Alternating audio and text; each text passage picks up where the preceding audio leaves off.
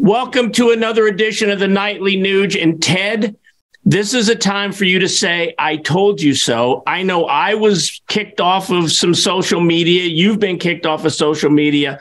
A lot of our friends have been kicked off of social media for saying COVID started in a lab. And everybody said, you're liars, you're conspiracy theorists. And now today is for you to take the I told you so victory lap. What's your take on all this that's finally coming out? I don't think we have graphic enough imagery to represent the dynamic and the enormity of the duh that I can convey here. Duh, you've got to be kidding me. And of course, that is the battle cry heard over and over again. I'm redundant to a painful degree. Everybody who pays attention to their world around them, which once again, we represent hunternation.org. As a hunter, I've got to be cognizant of my surroundings. As a father, as a husband, as a provider, as an American, as a neighbor, as someone in the asset column, as a collaborator in a great rock and roll band, I've got to be aware of my surroundings. Level of awareness. People with that level of awareness have known from the beginning that the communist Chinese are an evil empire that would like to dominate the world and enslave humanity.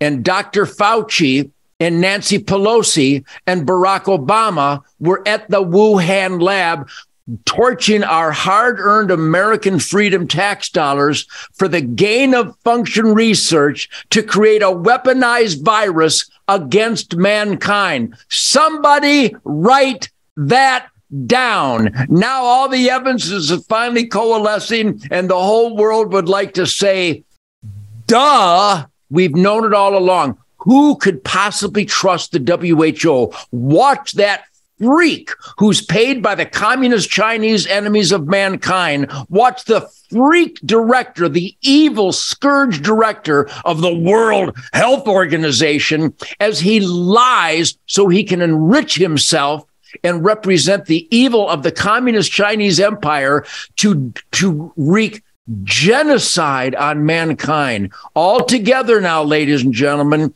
communicate with your elected employees and tell them that we knew this whole thing was what the guitar player said back in 2019. It's a weaponized virus against freedom and mankind. Duh. Let's talk about our elected officials. We've seen Dr. Fauci, and again, I guess I could segue on both of those. It could be on enrich yourself or elected employees. I could take that route to segue, but let's go with elected employees. Dr. Fauci has testified multiple times in front of Congress. There's some famous back and forth with him and Rand Paul, where Rand Paul asked him if the government sanctioned and paid for gain of function at his Wuhan lab in China. Multiple times he said no. Rand Paul asked him if he wanted to recount. He said no. Now the evidence seems to point 100% to yes. And so my last question to you today, Ted, is, do you believe there is ever going to be accountability for these liars and these people that have perpetrated this on the world? Since the resistance force bringing McCarthy into the speaker position, since he finally was pressured to represent the pulse, the heartbeat, and the agenda of we the people, I continue to have positive hopes and aspirations that the Republicans will show some Republican balls and hold someone accountable. Fauci is a criminal. Pelosi is a criminal. Barack Obama is a criminal. Eric Holder is a criminal. I mean, the list goes on and on and on. Certainly Joe Biden and Hunter Biden, the entire Biden gangster family, are criminals out of control. But yes, hope runs eternal, Keith. And if we, the people, put adequate and proper responsible pressure on our elected employees, maybe accountability will somehow take place. But that is the pivotal decision maker for the future of freedom in America. If criminal activity by the gangsters and the liars and the oath violators in the United States government are not held accountable, then why should any American think that the rule of law applies to anyone if it doesn't apply to people who are in the spotlight and with unlimited control when they violate that power. So once again, it's up to us, we the people, to put pressure and demand accountability. If we don't demand it, it's not going to happen. So let's get tough, America.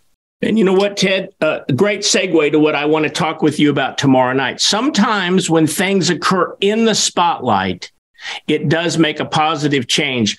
It seems like the whole country, my daughter, my law partner, Leah, so many people are following this Murdaugh murder trial in South Carolina. And I think part of that is because the cameras are rolling, crime and corruption is being spotlighted. I want to get your take on maybe that type of a trial occurring for a Hunter Biden, let's say, or a Fauci, let's say. But more importantly, those people that are just living on every breath of that court TV trial want to hear what Ted Nugent has to say about the Murdaugh murders in South Carolina. That's tomorrow night right here on the Nightly Nuge.